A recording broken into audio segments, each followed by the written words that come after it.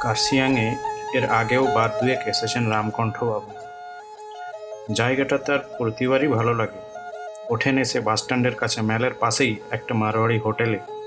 প্রতিবারই এক হপ্তা তার বরাদ্দ। এর মধ্যে প্রথম দিন শুধু ঘুমিয়েই কাটান, বাকি দিনগুলো এইদিক ওদিক ফিরে কাটিয়ে দেন।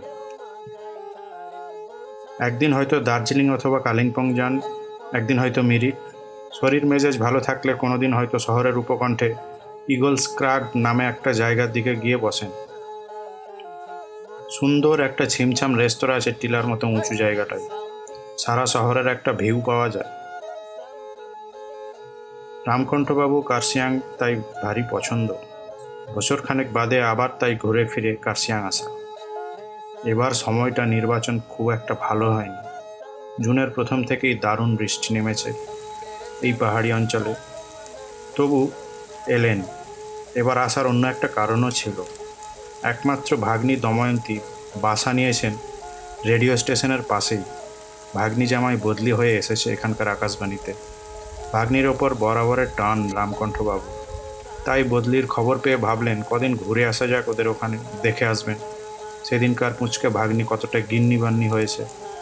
তাছাড়া জায়গাটা যখন কার্শিয়াং, তখন বৃষ্টি বাদলা খারাপ আবহাওয়া কোনো কিছুই তার সংকল্প থেকে নড়াতে পারল না। একদিন রাতের বাসে কলকাতার ইলশেগুড়ি বৃষ্টির মধ্যেই চেপে বসলেন ধর্মতলা থেকে। পরদিন দুপুর নাগাদ পৌঁছে গেলেন কার্শিয়াং। বাড়ি খুঁজে পেতে মোটেই অসুবিধা হলো না তার। ভাগ্নির কাছে শুনলেন কদিন ধরেই রোদের নাকি মুখ দেখা যাচ্ছে না। রাত দিন শুধু বৃষ্টি আর বৃষ্টি। আকাশের চওড়া উঠোনটায় রাজ্যের বাদলা মেঘের গাদাগাদি ভিড়। কেউ যেন ঠাঁই নাড়া হতে রাজি নয়। আর সেরকমই কনকনে ঠান্ডা বাসস্ট্যান্ড থেকে আসার পথেই ভিজে গেছেন রামকণ্ঠবাবু। বেজার কণ্ঠে বললেন, এবার বোধহয় রোদ্দুর দেখার বরাত নেই আমার। গরম জলে স্নান টান সেরে চায়ের কাপে চুমুক দেওয়ার পর মেজাজটা বেশ শরীফ লাগলো ভদ্রলোকের। কাঠের বারান্দায় শেষ বিকেলের মেঘাচ্ছন্ন কার্শিয়াংকে দেখতে দেখতে ভাগ্নির সঙ্গে গল্পে মেতে গেলেন। ইতিমধ্যেই ভাগ্নি জামাই সুশীল অফিস থেকে চলে এসেছে। আর এক প্রস্থ গল্পে মেতে গেলেন সবাই। চিরদিনের চাকর লোক রামকণ্ঠবাবু এখানকার নামি টি এস্টেটের অতীব সুস্বাদু চা এবং মুচমুচে পাঁপড় চিবুতে চিবুতে ভাবতে লাগলেন কয়েকটা দিন বেশি থেকে যাবেন কিনা। পরদিন সকালেও আকাশের মুখ গোমড়া। মেঘ আর ঘন কুয়াশার সমস্ত শহরটা যেন একটা ধূসর পর্দার আড়ালে মুখ লুকিয়েছে। পাহাড়ির রাস্তায় জল দাঁড়াতে পারে না। দুপুরের দিকে সামান্য সময়ের জন্য বৃষ্টি বিশ্রাম নিলেও গুটি গুটি তিনি বেরিয়ে পড়লেন ম্যালের দিকে ছাতি মাথায়। রাস্তায় লোকজন খুব একটা নেই। শুধু কিছু কাজের মানুষ ওয়াটারপ্রুফ চাপিয়ে বেরিয়ে পড়েছেন নিজেদের ধান্দায়। ম্যালের কাছে গিয়ে হঠাৎই তার মনে পড়ল হাতের অনেক দিনের পুরনো পলার আংটির পাথরটা নড়বড়ে হয়ে গেছে। আলগা পাথরটা যে কোনো সময় খসে যেতে পারে। দোকানে একটু দেখে নিলে কেমন হয়। ভাবতে ভাবতেই আঙুলের দিকে তাকালেন রামকণ্ঠবাবু। আর বুকের মধ্যে তার ছ্যাঁত করে উঠল। আংটিটা হাতে আছে ঠিকই, কিন্তু দামি পাথরটা কখন যেন আলগা হয়ে পড়ে গেছে। কী সর্বনাশ! কোথায় এখন খুঁজবেন তিনি? তার অত শখের আংটি হঠাৎ হারানো দুঃখে মুষড়ে পড়লেন তিনি। কিন্তু হাল ছাড়লেন না। ভাবলেন একবার চেষ্টা করেই দেখা যাক, যদি বরাত গুনে পেয়ে যান। আবার ফিরতে লাগলেন ম্যাল থেকে, মাথায় ছাতা, গুটি গুটি পিঁপড়ে পায়ে রাস্তার তীক্ষ্ণ নজর রাখতে রাখতে। চারদিক তখন আবার কালো হয়ে এসেছে। মেঘগুলো যেন সব ভিড় করেছে তারই মাথার উপরে। হতাশ হয়ে ভাবলেন, আর কেন, এবার বাড়ির দিকে ফেরা যাক। রেডিও স্টেশনের একটু আগেই পথটা যেখানে অনেকটাই ঢালু হয়ে নিচের দিকে নেমে গিয়েছে, সেইখানে রাস্তার ধারে একটা ঝাঁকড়া মাথা বেঁটে মতো অদ্ভুত পাহাড়ি গাছের নিচে খানিকক্ষণ জিরিয়ে নিলেন রামকণ্ঠবাবু।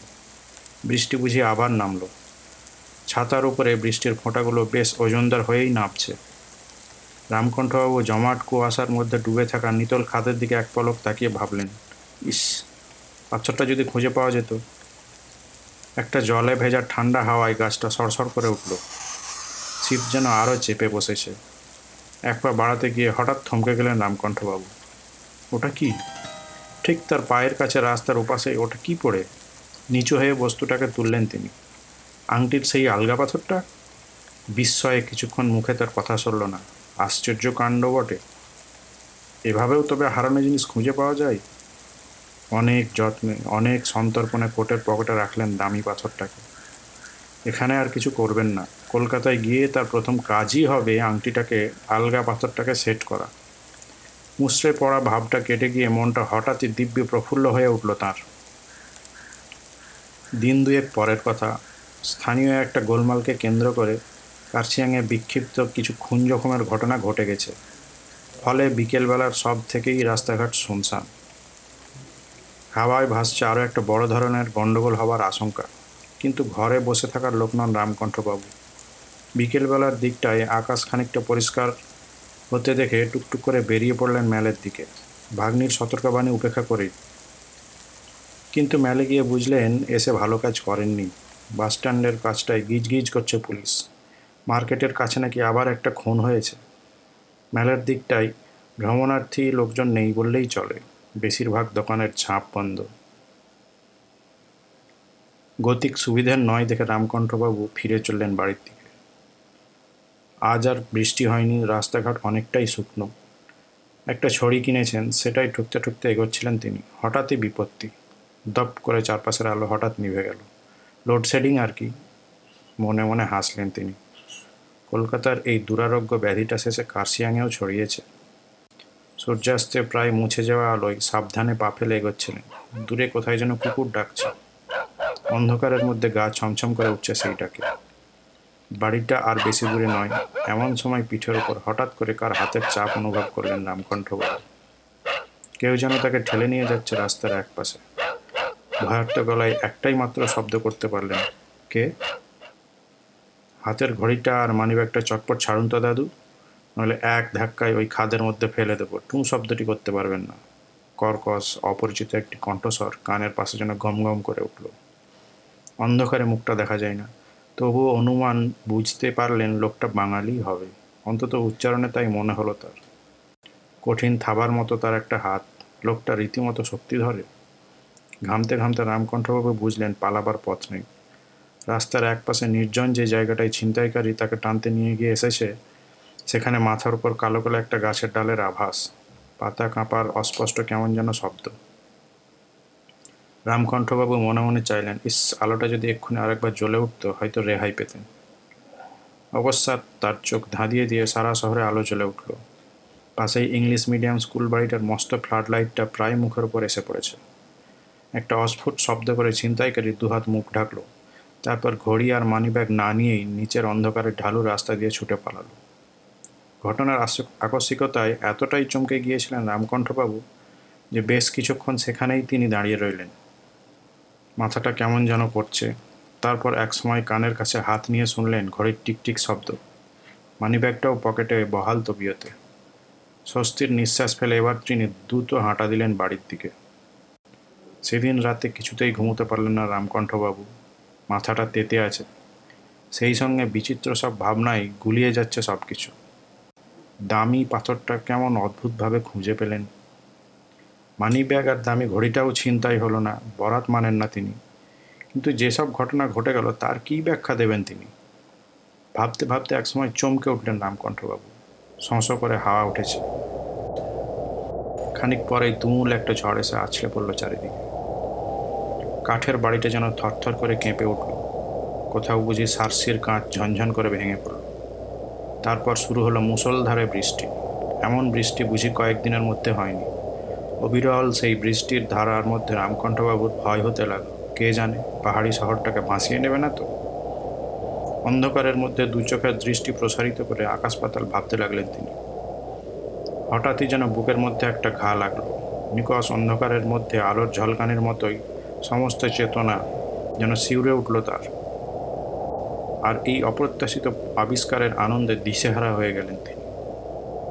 এবার সত্যিই তিনি বুঝতে পেরেছেন রাস্তার পাশের অদ্ভুত আকৃতির সেই বেঁটে মতো গাছটা আসলে একটা কল্পতরু, যার কাছে চাইলেই সব কিছু পাওয়া যায়। তাই না আকস্মিকভাবে ফিরে পেয়েছেন পাথরের আংটিটা। হারাতে হয়নি ঘড়ি আর মানিব্যাগ। রামকণ্ঠবাবু এখন বুঝতে পারছেন, ইচ্ছে প্রকাশের সময় সৌভাগ্যবশত তিনি ছিলেন ওই কল্পতরুর নিচে। তাই ফলে গিয়েছে তার সমস্ত আকাঙ্ক্ষা। আশ্চর্য, এ গাছের হদিশ এতকাল কেউ পায়নি, কেন? ধর্মর করে খাটের উপর উঠে বসলেন রামকণ্ঠবাবু। বিরল কেশ চকচকে মাথায় হাত বুলোতে বুলোতে প্রথমেই তার মনে ইচ্ছা জাগলো অনেক দিনের লালিত আকাঙ্ক্ষাকে বাস্তবের রূপ দেওয়ার জন্য। হারানো চুল ফিরে পাওয়ার জন্য কী না করেছেন তিনি। রাশি রাশি টাকা খরচ করে গুচ্ছের তেল মেখেছেন মাথায়। খবরের কাগজে টাকের বিজ্ঞাপন দেখলেই পরখ করে দেখেছেন বারবার। সম্ভবত এই একটা জায়গাতেই তার মনের দুর্বলতা। কিন্তু হতশ্রী, টাকায় গেছে, টাক রয়ে গেছে আগের মতোই। এবার সেই টাকের হাত থেকে মুক্তি পাবেন তিনি। কল্পতরু যখন জুটে গেছে তখন আর ভয় কি।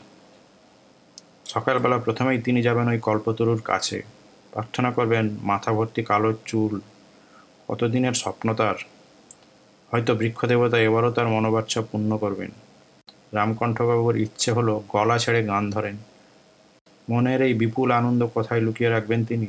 চারিদিকে কাঁপিয়ে কোথাও বুঝি বাজ পড়ল এবার। বৃষ্টির বেগ বাড়ছে আরো। খটখট করে কাঁপছে কাঠের দরজা। হাওয়া যেন হয়ে উঠেছে আরও উদ্দাম। ঘুমের আচ্ছন্নতায় হারিয়ে যাওয়ার আগে শেষবারের মতো তিনি ভাবলেন, এই বৃষ্টি থামবে তো। একটু বেলাতেই ঘুম ভাঙল তাঁর। আজ আর সকালবেলা কেউ তাকে ডেকে দেয়নি। থমথমে আকাশের ভারী কালো চেহারা, টিপটিপ করে এখনও চলছে বৃষ্টি। চায়ের অপেক্ষায় বসে না থেকে তিনি তড়াক করে উঠে পড়লেন। ছাতাটা বাগিয়ে বেরিয়ে পড়লেন দেরি না করে। ভাগ্নিকে বললেন, আমি এক্ষুনি এসে যাচ্ছি, এসে চা খাবো।